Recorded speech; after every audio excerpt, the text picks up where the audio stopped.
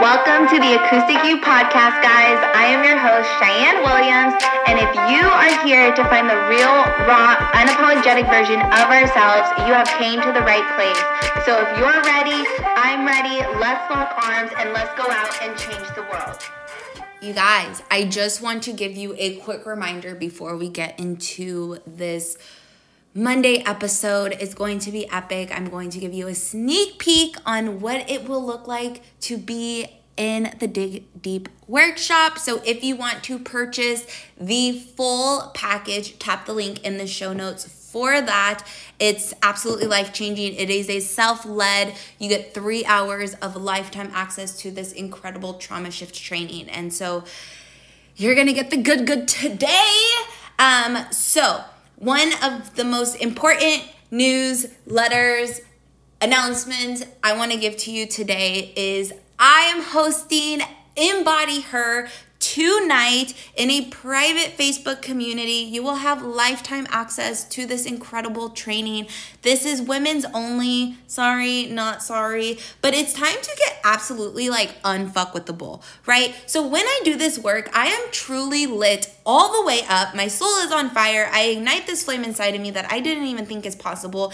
And seeing this gorgeous, epic, sexy, holistic trauma healing empire just unfold in front of us is a full body fuck yes, right? So the thing is though, is that my entire life, I have been taught to do the safe thing, the stable thing, to stay in my lane, to stay in the box. Don't mess up societal norms, right? Dim your light because you're intimidating others. I've been told it all.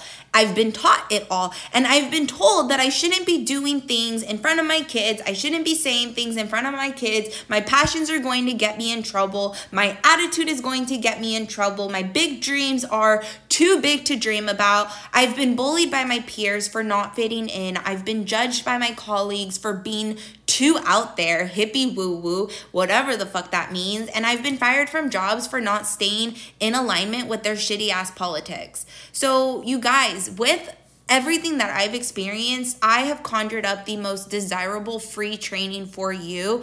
I also over deliver 100,000% of the time. So make sure you get in here because this is the last time it's going to be for free. After tonight, it's going to be a paid training. So if you want access to it at a later date, you will have to pay a small fee.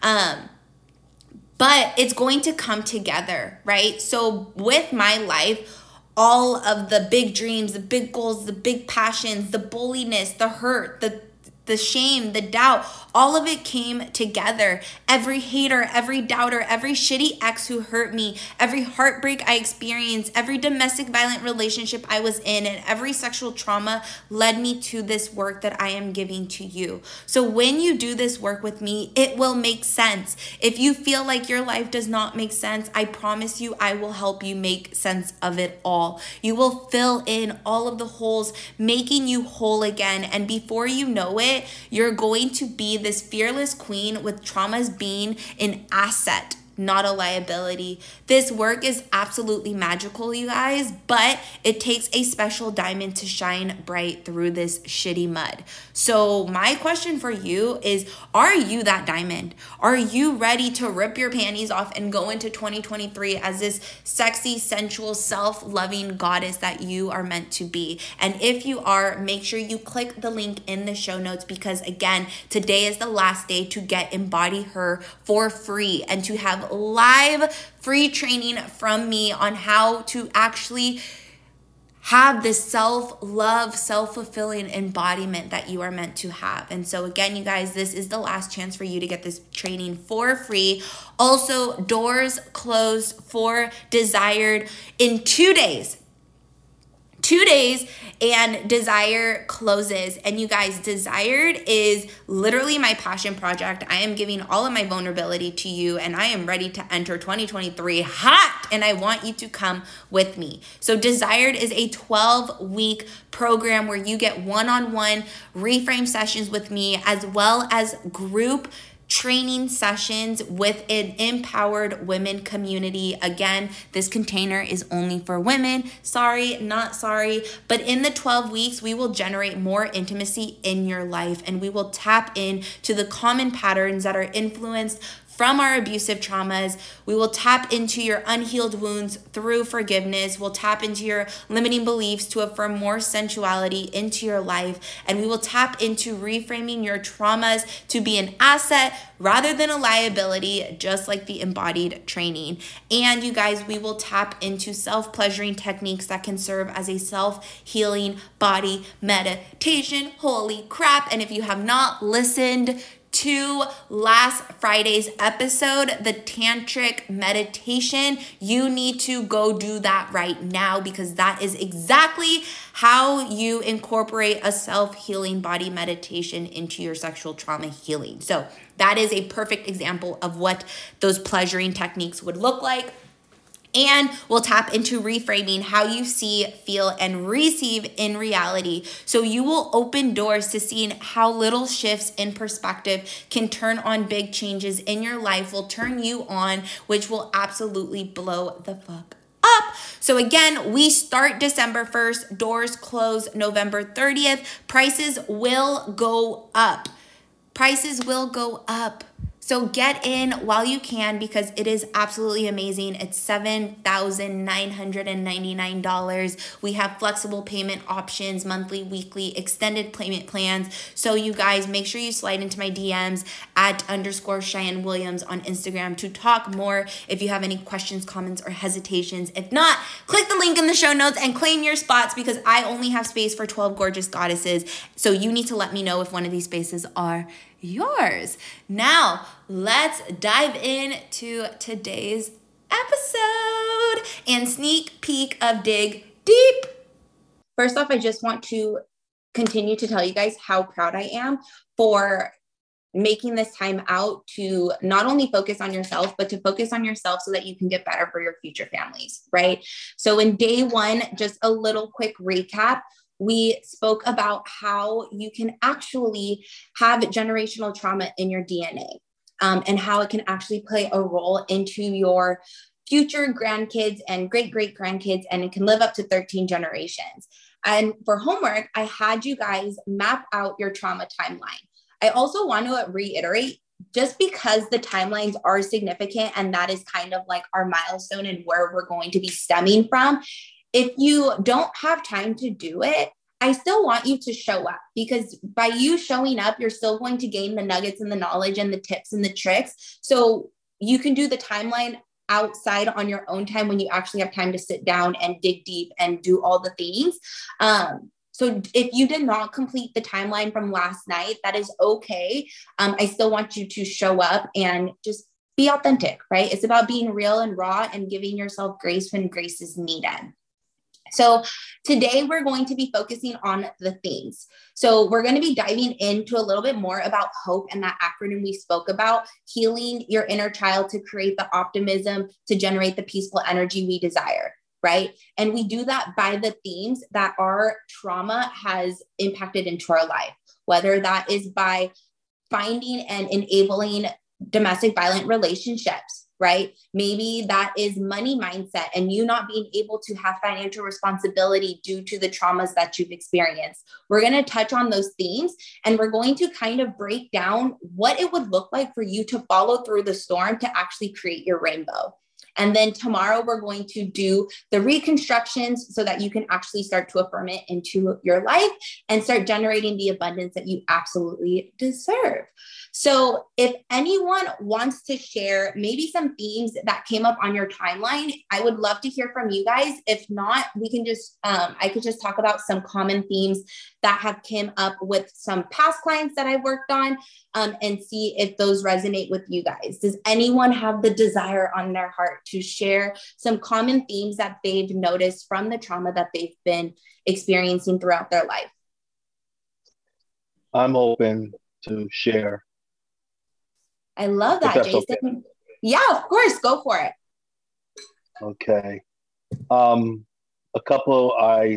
was born in 1971, November 18, 1971. And I put down in 1985 I put down being teased for my weight, having a big butt, where people was really, when I was around this age, really was joking around and really hurt my feelings a lot during that time with 1985 when I was in middle school. That was one thing. Another thing I shared, like in 1986, getting emotionally when I didn't do well on tests and the exams.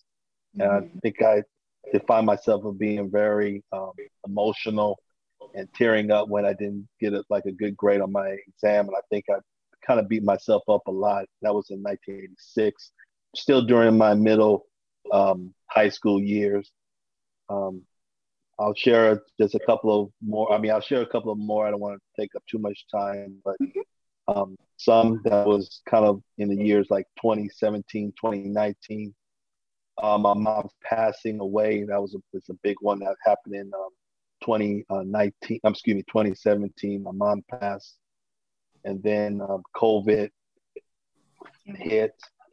And I guess what really is hurt trauma right now that I'm going through a lot right now is my dad had a bad fall a couple of months ago in May. And I've been doing caregiving for that. Mm-hmm. And lastly is going through a divorce.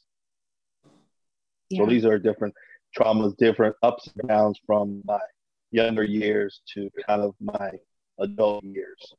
I kind of skipped over the middle part, but that's what I wrote down. Yeah. Thank you for sharing that with us, Jason. I'm super proud of you for being able to feel confident enough to get vulnerable with us. That is amazing. So huge accomplishment for yourself. And totally okay that you didn't have to share all of them. But for the ones that you did share, I find a common theme, and correct me if I'm wrong.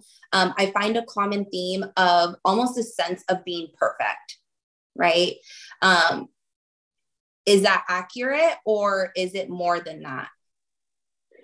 It's accurate. I mean, I have that tendency of wanting to, I guess, prove myself and I guess others, but I guess it's a combination of both with my parents and also myself, just having good grades and doing well in school. And when I don't do well, it really beats me up sometimes. Yeah. And is that something that your parents like implemented into you, or just something that you held on to? I think I held on to. I think it's one of those things where I think I just wanted to be good and have good grades and be in the honor roll. Those things I've seen when I was in high school. I always liked to be in the honor roll, having good attendance, those good things, positive things that I guess you would say high school and middle school that you kind of pursue. Yeah, absolutely. Right. So having high expectations for yourself in a sense. And do you see that playing a role into your adult life today? Yes. Can you elaborate? Beat myself up. Yeah, I do beat myself up when it comes to like assignments, or if I don't do so well or something, or if someone kind of, I guess, give negative feedback. I mean, I do recall even when I my career and my job, when they do those performance evaluations every year, and they share things, and you don't want to hear negative things, of course, when it comes to yourself. And when you do, it kind of brings back things, and it kind of hurts, and you get teared up. And it was kind of a little embarrassing, but it was right when they were saying it, I did get emotional when they were saying these things for the PE exam, or not PE exam, but the professional evaluation at my job. And I was tearing up in one of my coworkers. Yeah. So the sense of having higher expectations for yourselves almost forms perfectionism, right? And we'll talk about that today on kind of why we have the perfectionism inside of us to be the best versions of ourselves, right? But like, what does that best version actually look like? And so having these expectations play a role in relationships, finances, right? Academic standings, kind of like what you were talking about. But it also plays a role into the sense of like us never really being satisfied, right? And always wanting more in life. And then if things do go wrong, whether that is divorce, getting sick, getting fired or terminated from a job, we almost have depression and anxiety increased because now those expectations that we had for ourselves no longer exist, right? And so we're going to tap into all of that today. So thank you so much, Jason, for sharing with us and getting vulnerable. You're very welcome. Thank you. Does anyone else want to share before I kind of continue on? If so, go ahead and unmute yourself and you have the floor. Okay, this is fun. I want to share real quickly in between lunches. I did mine started in 67. And then one highlight when moving to California. And then from grade school on, being teased or whatever, about my skin tone or whatever. In 85, I was raped by my a foster kid that my grandmother had in Vegas. Let's see. And from that rape, I had an abortion. Then I found myself being raped again. Let's see. And then, let's see, I had a heartbreak, a breakup. And like in 87, a child came from that in 88. First marriage, a child from that in 97, divorce, second marriage, and then third child. And then like in 20, year, I lost my first home. And then 2020, renewed my vows. And then the death of my dad, the death of my dog, the death of my dad, the death of my mom, and the death of my favorite dog, getting COVID, husband getting COVID, and then I ended in 2022. I'm still standing. Yeah, I love that. And I'm proud of you for still standing. That's the important part, right? We have all these terrible things that happen to us and it knocks us down, but you still stand, right? You're still thriving. And it doesn't matter the color of your skin. It doesn't matter all of the craziness and terrible things that happen to us. At the end of the day, your hugest accomplishment is that you're still standing, and that gives you a purpose, right? Because for you to share your truth with us today, Rhonda, which thank you so much. I'm so proud of you. It's giving you a voice, right? So I had the luxury of being able to know you my whole life, and watching that journey of where you've started to where you came from today, despite your adversities, like it's giving you a voice to stand in this confidence, to speak your truth and to share that truth with others, despite the judgment that you might receive from it. Right. And so thank you so much for sharing. And again, we're going to talk in on all of the transformations and transformative of hope in that sense of healing yourself for the peaceful energy a little bit later. Does anyone else want to share before I continue to dive into today's lesson? All right, guys. So let's get into it. Again, thank you everybody who has shared. You guys do not have to share, but I do appreciate you guys participating because that is when you get the most out of it, right? We heal in numbers. And so being able to share our stories with each other is truly an amazing thing and something that will forever be held into my heart. So today's lesson, again, are themes and hopes. So hope is transformative, right? How did we get to where we are today? That's the number one question that I kind of want you guys to hold on to as we go on into today's lesson is how did I get here? How did I become the person I am today? Whether that is through the traumas, through the lessons, through the characteristics that you've gained along the way, ask yourself and continue to ask yourself, how did I get here? I also want you to know that trauma is not racist, right? There is no prejudice against the storms that we all occur. We've heard from multiple people on this Zoom, and yesterday I kind of shared my story. We're all different colors. We're all different ages. We come from all different walks of lives, but I shared the same stories as some of you guys on this Zoom today. So that is proof that your trauma, your storms that you're overcoming, they don't judge. They don't care if you're unicorn, black, white, purple, 100 years old or 5 years old. You're going to go through them, and life does not owe you an explanation for the traumas you endured.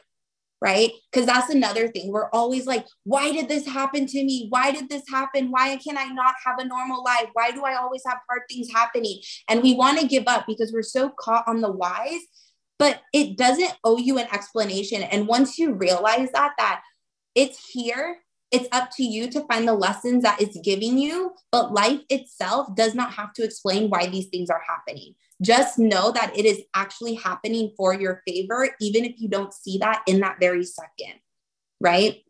So yesterday I spoke about my sexual abuse, right? My physical abuse. No one should ever go through that, but I'm so grateful that I did, because it allows me to show up as the trauma counselor I am today for my clients and for you guys, right? So that is a lesson that I've learned and a blessing that I've gained from my storms. But life did not explain that to me when I was walking through the weather, right? So be focused on the fact that you've been created perfectly, right? So we are all perfectly imperfect. We have 6 billion cells in our body, and each 6 billion cells that we all carry are all individually different. The 6 billion cells I have inside of me is different than Rochelle's, is different than Jason's, is different than Karen's. And that is what makes us perfectly designed, is that there is no one in this world that is going to be you other than you.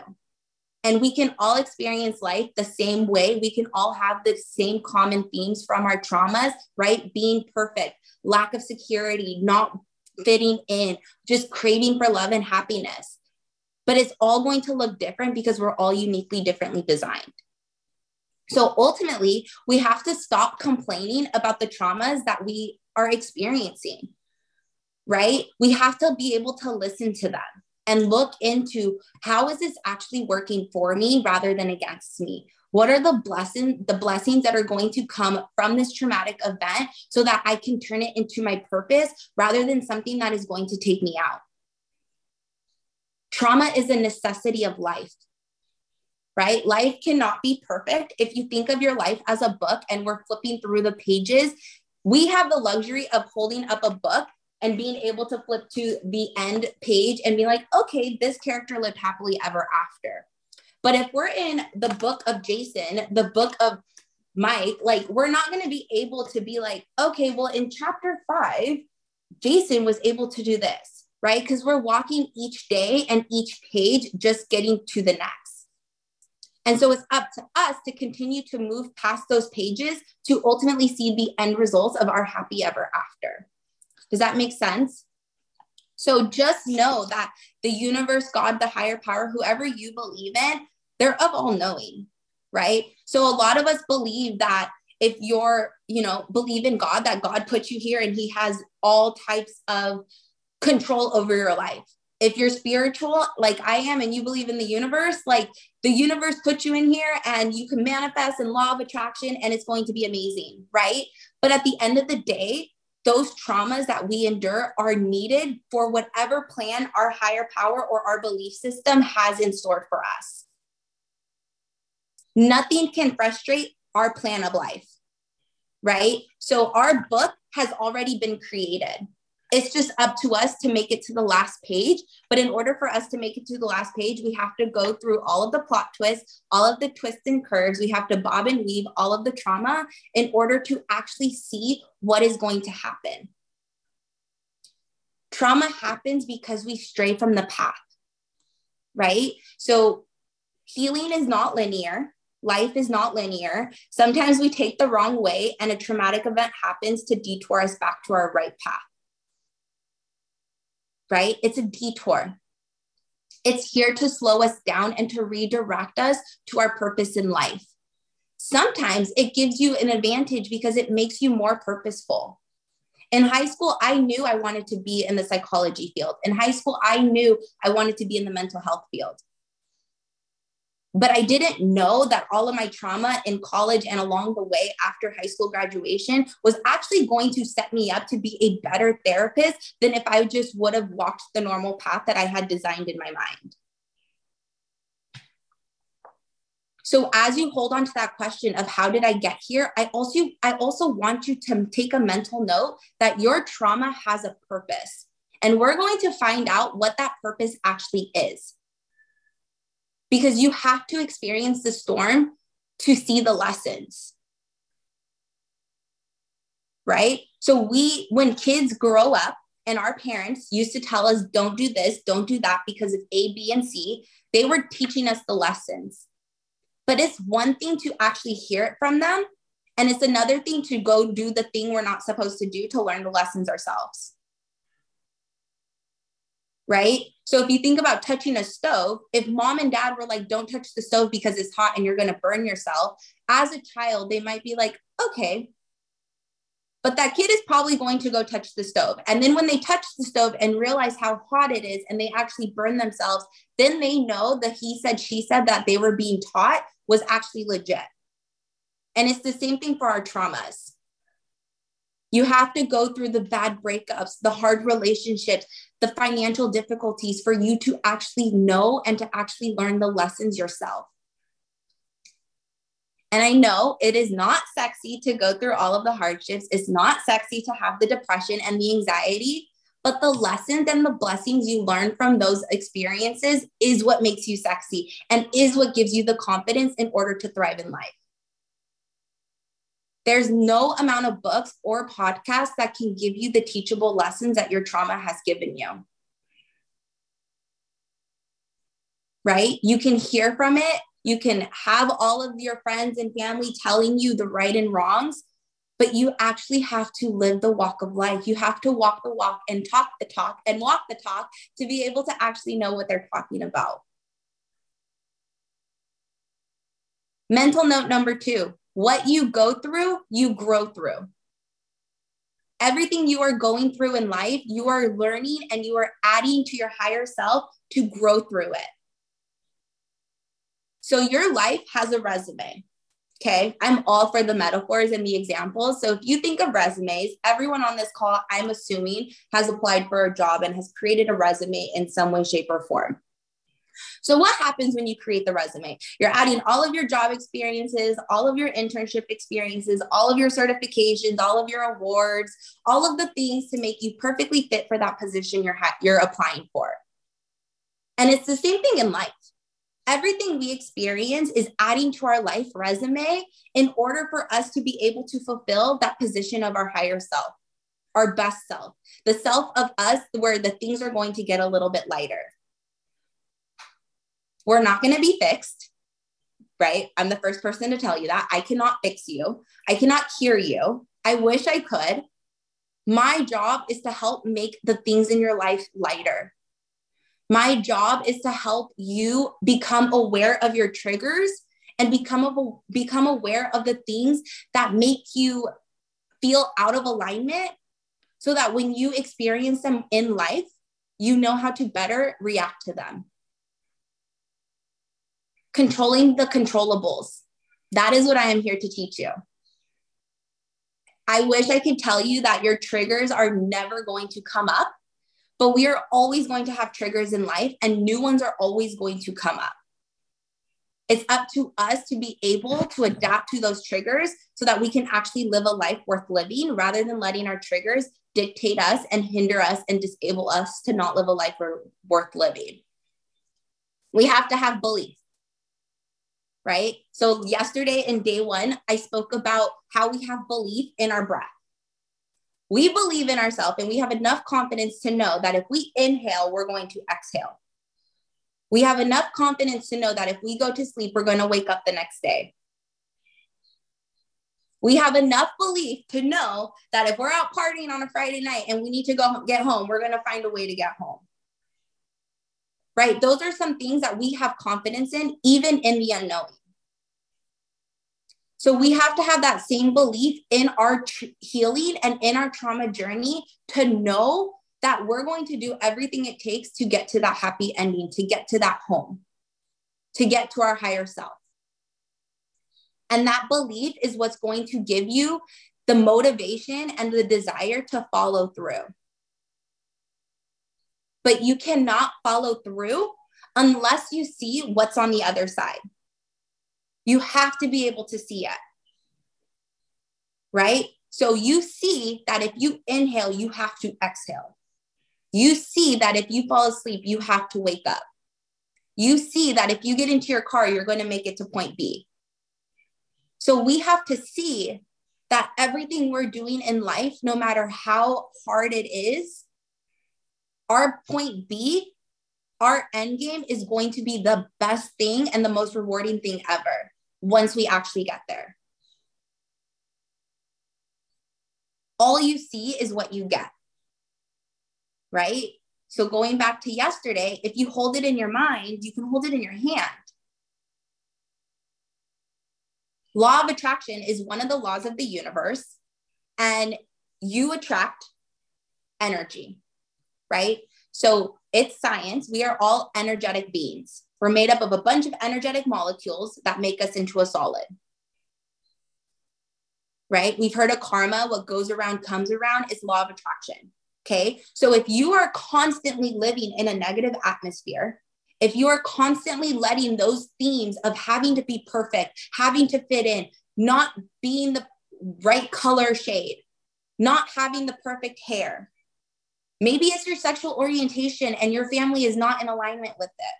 Whatever those themes are that came up in your trauma timeline, you have to know that you need to be able to see the better side of things. Who cares if you are having curly hair instead of straight hair? Who cares if you are sexually fluid and you don't associate with a label? Who cares if you're biracial and you're not one ethnicity? Who cares if you're not perfect?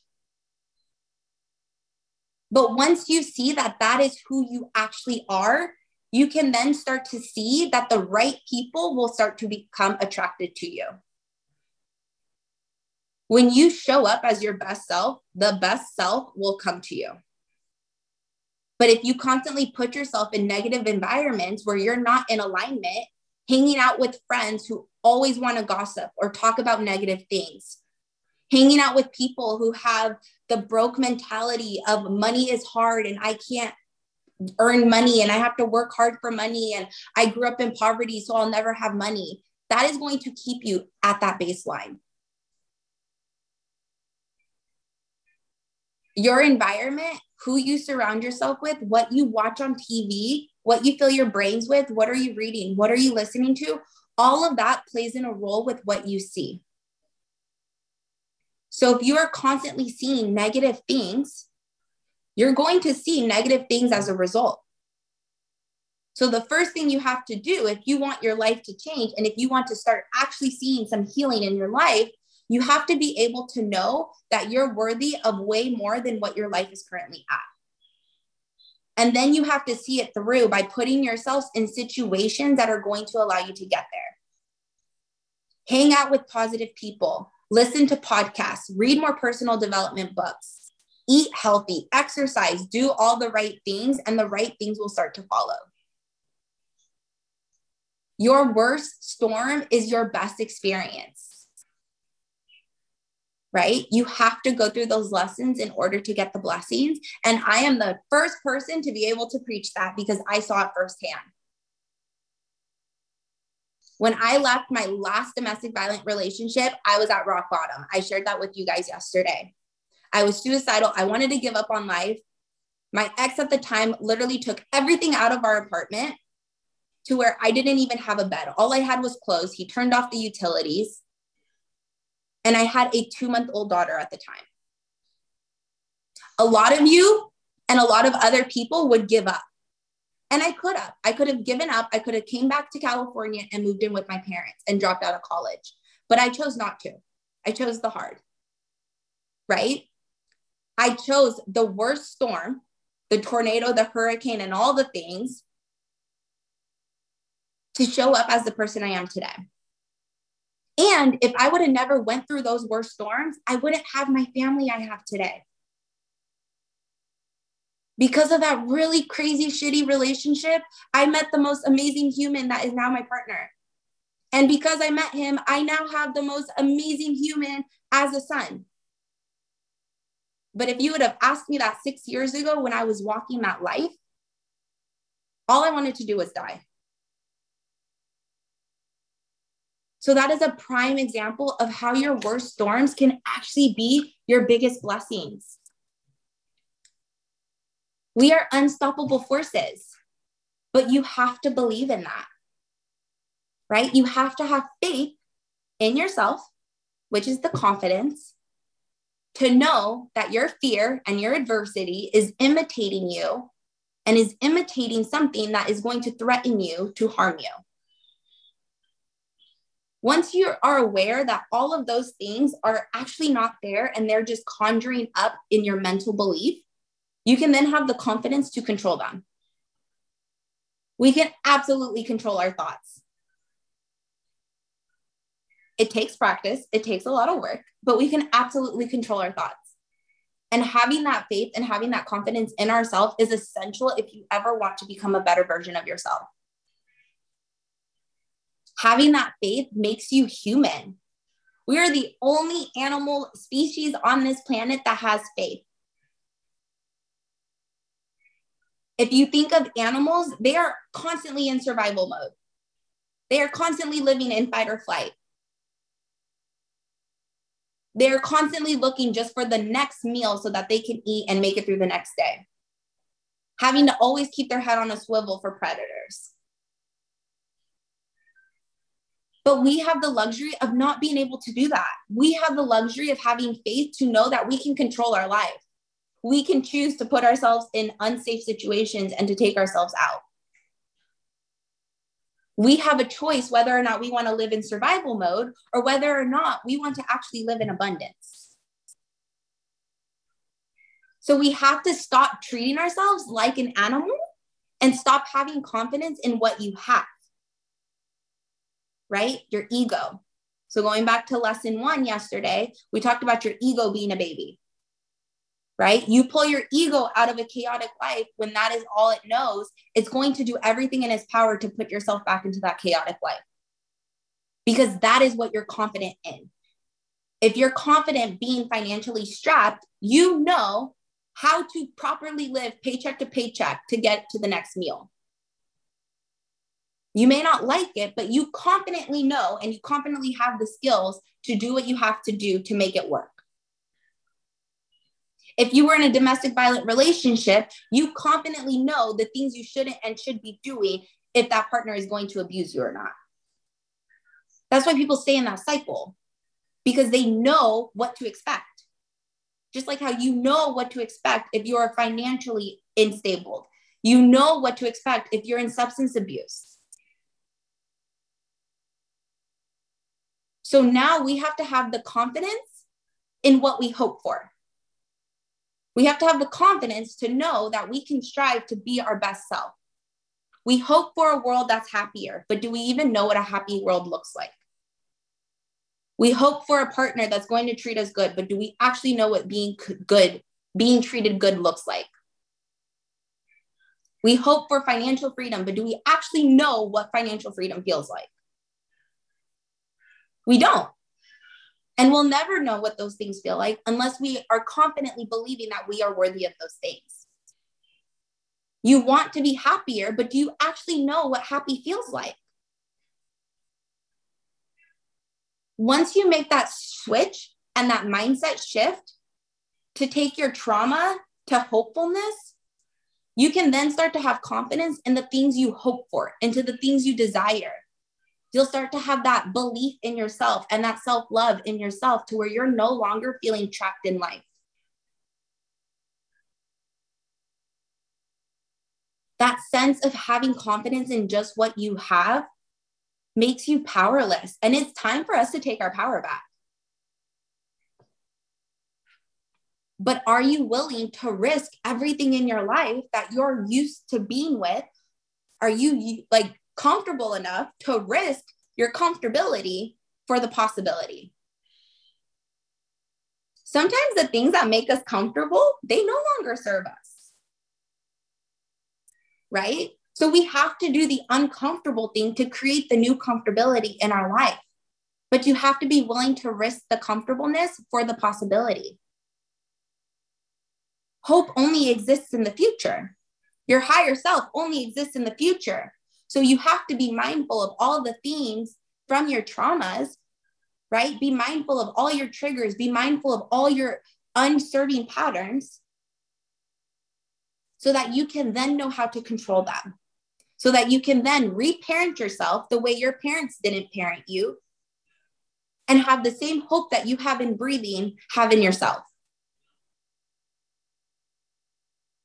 We're future creatures, right? That's why we never settle. We always want more, right? We're always on to the next thing. What is my life going to look like tomorrow? Oh, I'll just put this on for tomorrow. I'll do that tomorrow. That's who we are. But tomorrow is not promised. So if we have hope in knowing that tomorrow is going to come, we should have enough hope and confidence to know that we can design our future. You already design your future by making future appointments, right? I got a couple girls on here. How many of you guys actually already booked your nail appointment and your hair appointment? How many of you guys already got babysitting planned for date night? How many of you guys have medical appointments that are probably tomorrow or the next day? Right? You're planning for the future. So now it's time to plan for your future by healing your trauma. What are you going to do today, tomorrow, and the next day to show up as your best authentic self? We are designed to want more in life. But wanting more in life is not going to get your nails done. Wanting more in life is not going to a doctor's appointment. Wanting more in life is actually creating a life that you're happy in. Creating a life where you can show up authentic and genuine and feel full. Right? Showing up to where you're not feeling trapped or stuck. We talked about those sensory support receptors yesterday and how they block out the invisible things, right? So yesterday I used the analogy of getting hit in the face with a ball. You know you got hit in the face, but you think the ball came out of nowhere, right? Or some of you guys get into car accidents. You're like, I don't know where that car came from. That's because your sensory support receptors were like, not important. It does the same thing when you don't have faith. When you don't have faith in yourself, when you don't love yourself enough, you block out all of the invisible. Things are always happening around you. Everything has a compound effect, right? Your trauma has a compound effect. But if you don't have faith in yourself, and if you don't have hope to plan for your higher self, all of those invisible things are actually working out for you. You're not able to see them. Right? So how many of you guys are like, I'm doing all the right things, but nothing is working? That's because you don't have faith in yourself to see that things are actually working. Right? So a lot of us are closed-minded, but we have to start to become open-minded to know that our traumas are actually working for us in a way that we may not actually be able to see until that one thing actually happens to where we have that light bulb aha moment.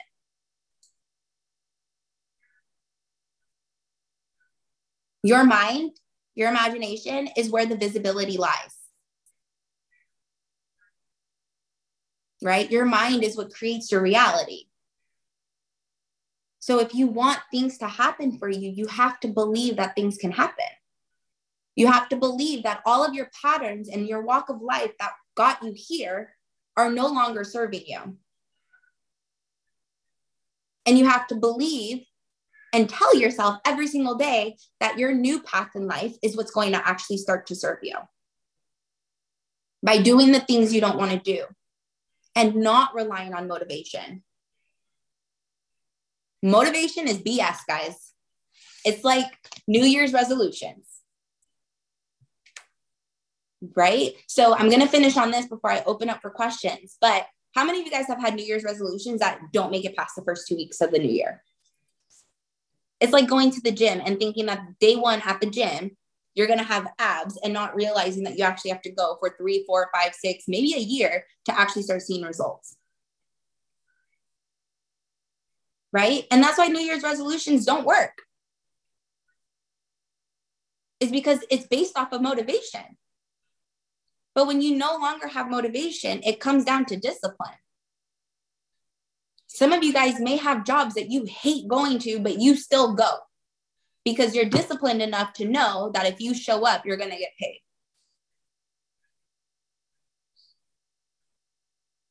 Right? So it's the same thing. You have to show up for yourself and do the coping skills every single day to know that the results are going to come and that it's about longevity and not a quick fix. It's about delayed gratification, not quick gratification. But we have to keep our vision in our forefront. And we have to be able to shift our minds from being fixed focused, right? I'm only looking at the problem. I'm only looking at how terrible things are going for me. And we have to have the trauma shift to how is this working for me? How can I grow from this? What are the lessons I can learn from this? And then that is when you can start to affirm yourself that all of the hope and faith you have in yourself is real, and you'll start to see it manifest into your life.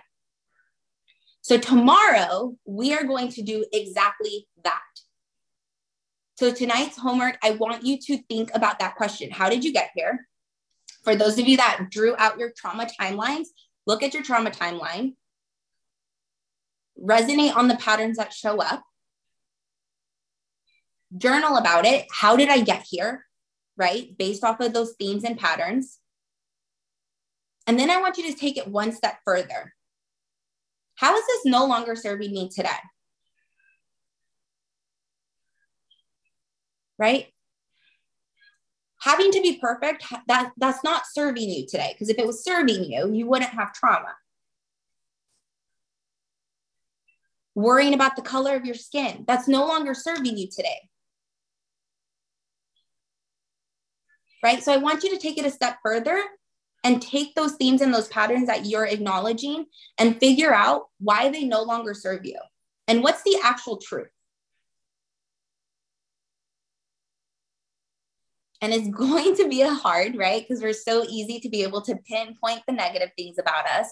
But I want you guys to dig deep and pinpoint the positive things about you. And we're going to come together tomorrow. We're going to share those amazing positive things, and we're going to reconstruct them so that they can actually become affirmations in your life. So you can start generating the abundance and the joy and the pleasures and the desires that you are actually capable of having. So with all that being said, do you guys have any questions? If you want to unmute yourself, you can, or you can drop it in the chat and I can answer questions that way.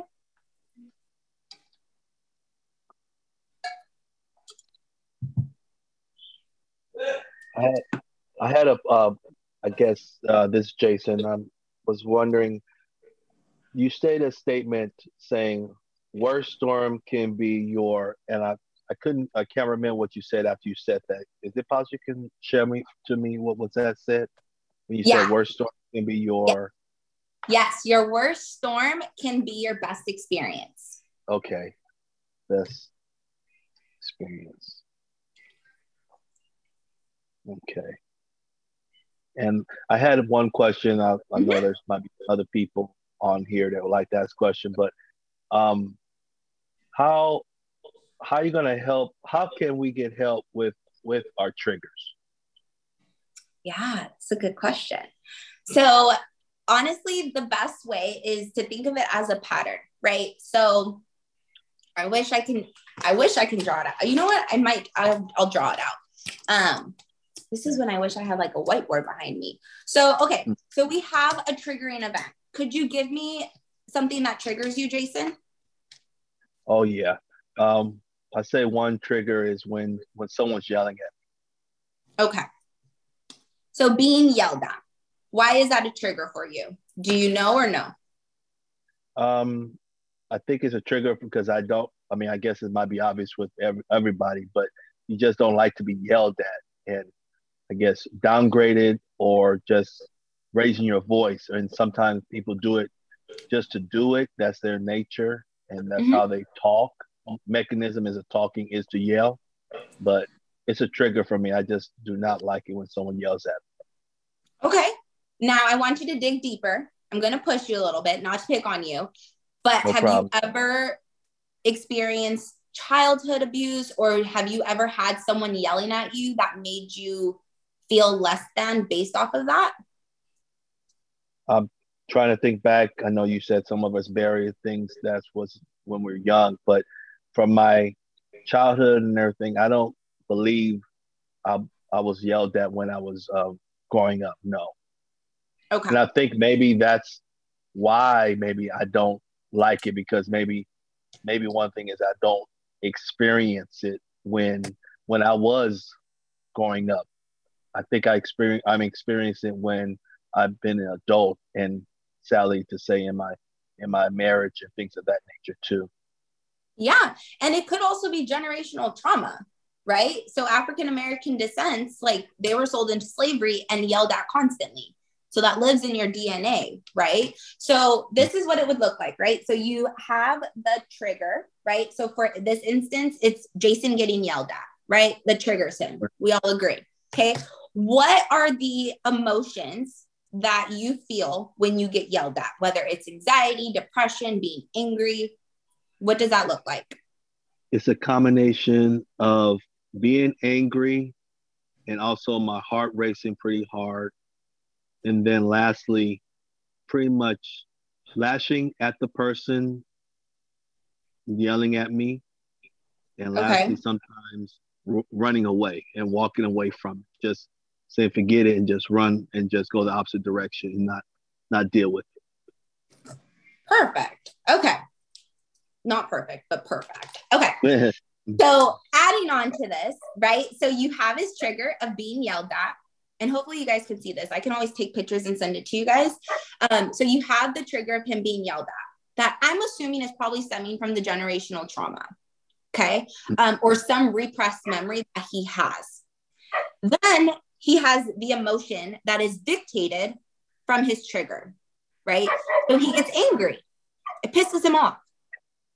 Then he has the behaviors that stems from that anger emotion of increased heart rate, right? He starts to yell back or lashes out at them, or he runs away, right? So he either fights and yells back, or he flights and he runs away, right? Yes. This is your amygdala working, okay? So these are the behaviors, right? He gets yelled at, he immediately either yells back or he runs with heart rate increased, right? It all happens like this.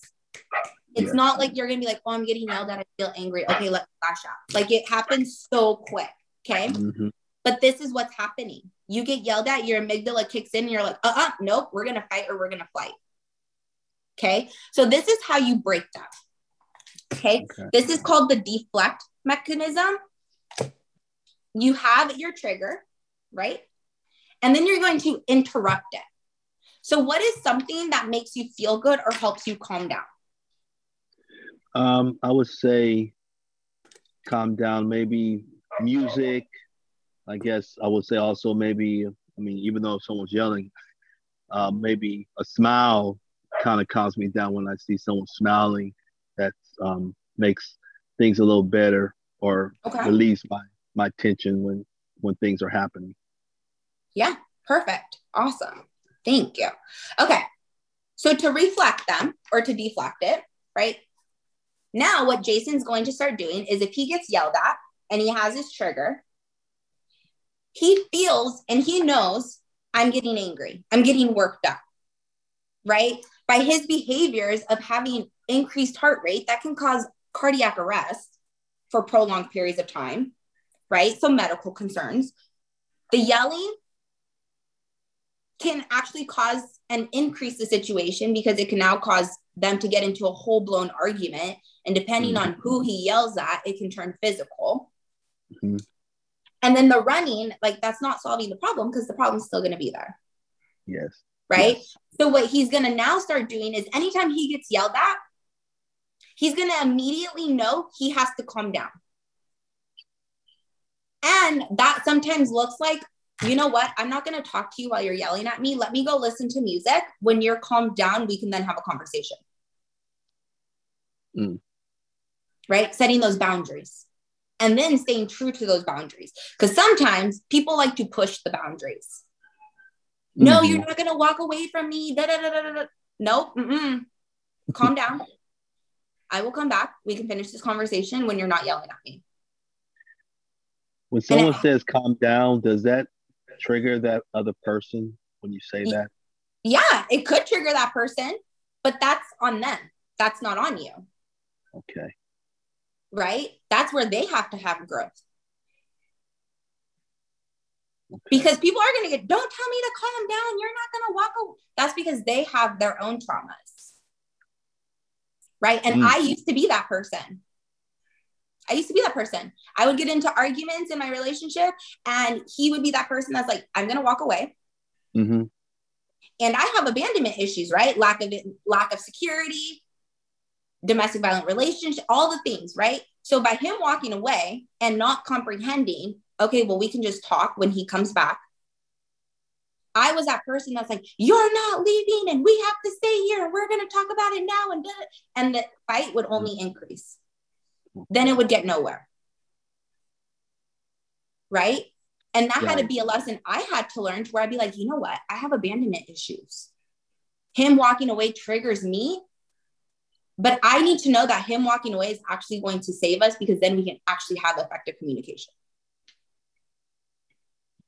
Understand. Right? So by you telling someone to calm down, you say it in a respectful way. I'm not going to allow you to talk to me like that. When you calm down, we can finish the conversation. And Jason is now going to walk away. He's going to listen to his music. He's going to do the things to calm him down, whether that's breath work, taking a walk, whatever that looks like. And then when the conversation comes back, they're going to have effective communication. Now, if the conversation comes back and that person starts to yell again, Jason's going to be like, nope. I told you when you're calm, we'll have this conversation. Jason's going to remove himself until that person calms down. Kind of like a kid, right? We do that with kids. Nope. I told you to sit down. I told you to sit. Nope. That you have to grab the kid's hand and sit them. Now don't move. Same thing. It's called boundaries. That's the biggest form of self-care, right? So does that kind of help with the trigger question, Jason? Yes, it did. It really did. Thank you for sharing that and kind of give me an idea of how to kind of work on trying to handle triggers when they come up. I know this was a good example for one. I know there's millions of them out there, but this definitely helps the kind of the pattern of what I might need to do when it comes up. So thank you. Yeah, of course. Thank you for asking the question.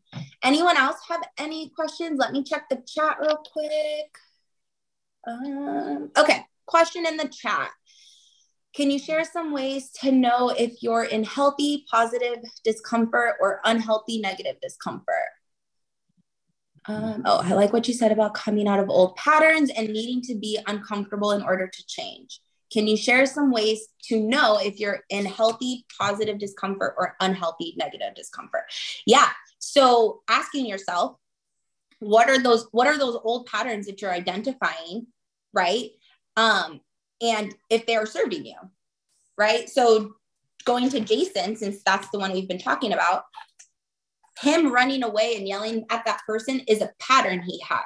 It's going to take him a lot of work to start to know that when I get yelled at, I got to walk away, right? So that yelling back or running away is a pattern that's causing him discomfort.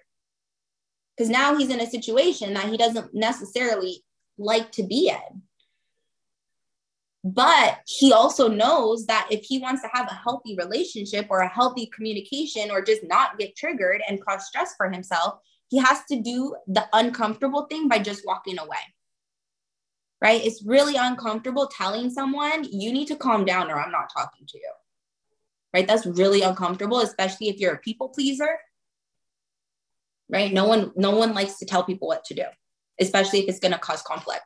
So that unhealthy pattern is something that he has to do the uncomfortable thing for so that he can then start to live a different comfortable lifestyle, right? So some ways to know if you're in a healthy or like positive discomfort is what is the end result, right? So the end result of Jason doing this uncomfortable thing is I'm now not going to have someone yelling at me. I'm now going to be able to stand up for myself. I now love myself enough to tell people how to treat me, right? That's a positive discomfort. An unhealthy negative discomfort is him yelling and being like, you're not going to yell at me, and and like thinking he's better than the person, when in reality, he's telling that person how to treat him rather than don't do this, don't do that, right? Pointing the fingers. So it's really important when you are creating the boundaries, you use I statements, right? I don't like to be yelled at. I will come talk to you when you calm down, right? So the unhealthy discomfort is you're not going to talk to me like that. You are yelling, you need to walk away, and all the things, right? Like, you see the difference. Does that answer that question or clarify it a little bit more? You guys can just put yes or no in the chat. Yeah, thank you. That's really helpful. Yeah, of course. Okay, next question. My sister will tell me, pick your battles. Yes, Rhonda, right? Pick your battles, right? So a lot of people are like, well, I don't like how people treat me. You tell people how to treat you based on how you love yourself. That's why it's really important to date yourself, like literally date yourself, take yourself out, be comfortable with being alone with yourself, because we show people how to love us. You can't teach someone to love you if you don't love yourself. You can't teach people how to respect you if you don't respect yourself. So all of the ways that people have been treating you is because you have allowed it, right? People think they can yell at you because you allowed them and gave them permission to yell at you. Whether you said, yes, you can yell at me or not, you subconsciously gave them that permission by not putting them in their place when they yelled at you, right? So you're going to get pushback when you start to stand up for yourself, because now you're going to have a new view of who you are. You're going to view yourself enough to actually love yourself and stand up for yourself. But when you set those boundaries, people aren't going to like it. And you will actually start to see who is supposed to be in your circle based off of the boundaries you're setting. Because the people will either hop on board, or they'll be like, yep, nope, this is not going to work. And you're going to outgrow them. And that's when you have to bless and release. Love people from a distance. Right? So absolutely, like, pick your battles. And by you picking your battles, you're actually showing yourself how much you love yourself, because you're not tolerating the BS you used to once tolerate. And you're learning how to walk away, just like how Jason's going to start learning how to walk away. So I love that. Any other questions? We have 2 more minutes. So go ahead and drop them in the chat or unmute yourself. Any comments, concerns? Yes, bless and release. I love that. Someone mentioned to me, actually my sister mentioned to me something, and I'm not sure if you ever heard of it. It's like a frog theory. Have you ever heard that? It was kind of weird, and I don't know if it's, I mean, I guess you mentioned to me, it's where a frog can actually step their feet in hot water and they'll jump. Mm-hmm. But then if you put the frog in water and then put hot water in it, it'll stay. Yeah. Yeah, it's adapting, right? So I have heard that theory. We called it like the adaptation theory, right? You're adapting. But I love, everyone has their own names, but yes, I have heard that theory, right? Okay. And it's true. So like Jason was saying, you have a frog and you put the frog in boiling water, it's going to lift his feet up. But if you put it in there and make it sit in there, it's going to adapt, right? You do it all the time. You take showers. I'm assuming you guys take showers or get in hot tubs or pools or things like that, right? You adapt to the water temperature. But at first you're like, ooh, this is cold. Oh, this is too hot, right? But then you sit in there a little bit and your body is able to regulate to adjust to that temperature, whether it's cold or hot, right? So now if we think about it on a psychological level, your brain does the same thing, right? So that fight or flight is that, ooh, it's hot. But if you tell your brain, nope, this is the environment we're in. No matter how chaotic, this is the environment we're in, your brain is going to learn to adapt to where now, if you have a peaceful environment, your brain's going to be like, wait, this is weird. Where's the chaos? This is not normal. right? To where now your brain doesn't know how to adapt to peace, but it's well adapt to chaos. So yeah, I love that analogy, Jason. And it's true, right? We do it every single day, which is why it's so important to be able to put those boundaries up so that we're not adapting to the things that we shouldn't be adapting to. Mm-hmm. Okay. Yeah. Thank you. Thank you for sharing that. Mm-hmm. Any other questions or comments? Drop them in the chat. Yeah, I wanted to say, I had put in the chat, but I don't think you've seen it. But I wanted to say, even being married, I never like to be alone, not even at home or whatever. But people have started telling me to, enjoy the quietness, enjoy the stuff. So even being married, where I catch myself doing recently, I would get off for work and I would go to Chile and have lunch by myself. Yeah. So I'm learning to be in the present, enjoying my own company. Yeah.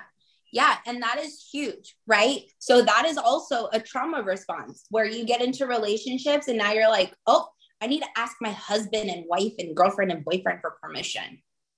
Like, no, you don't. You just got to make sure there's not a schedule conflict, right? Oh, I gotta go home because hubby wants me home. Wifey wants me home, right? Like, are they your parents or are they your partner? Right? Are you a possession or are you an equal? Right? So I love that you brought that up, Rhonda, because it's true. Like you have courtesy. It is like a courtesy. Like I'm not asking you permission to go somewhere or do anything out of courtesy because you are my mate. I'm letting you know what my plans are. Yeah. I went out of the country for my cousin's 40th birthday and people like, oh, your husband didn't mind? I mean, I told him I was going, but I didn't feel like I had to ask for permission. Yeah, right. And everybody's lifestyle is different, right? So you hear it a lot, especially with families who have kids, but it's like, as long as the kids are taken care of and there's no conflict schedules, right? It's like, why can you not do the things you want to do?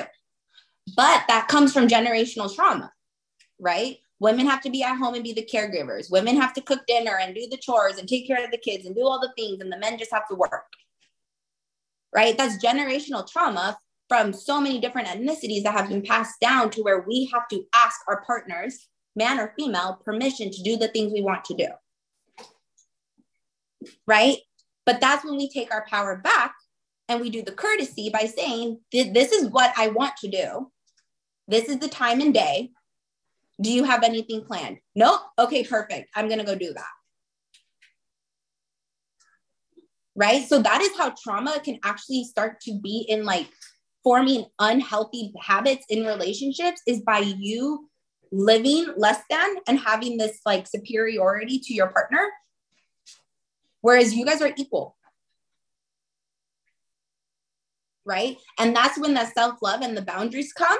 Because if you've been doing that for decades in your relationship to where your partner is higher than you, when you start to take that independence, they're going to be like, wait a minute, this is weird. But it's because you're forming your identity, right? You're not so-and-so's partner. You're not so-and-so's mom. You're a partner, you're a mom, you're a daughter, you're a friend, you're a partner, you're a business partner, you're all the things, but you have different identities. And you absolutely should live into different identities.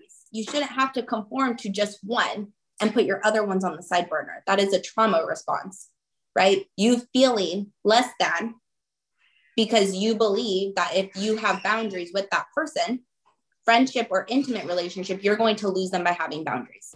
One way to allow individuals to find the acoustic cue is to invite them in on this journey. So if you have a tug on your heart to share these episodes with people who you believe can learn from them or benefit from them or need to hear them, share these episodes, share the podcast, leave a review, leave a rating, and let's go impact the world one day at a time. The best way for us to give back to those that we love is to invite them to become the best versions of themselves. I hope you guys are having the most amazing day, and we'll check back in later.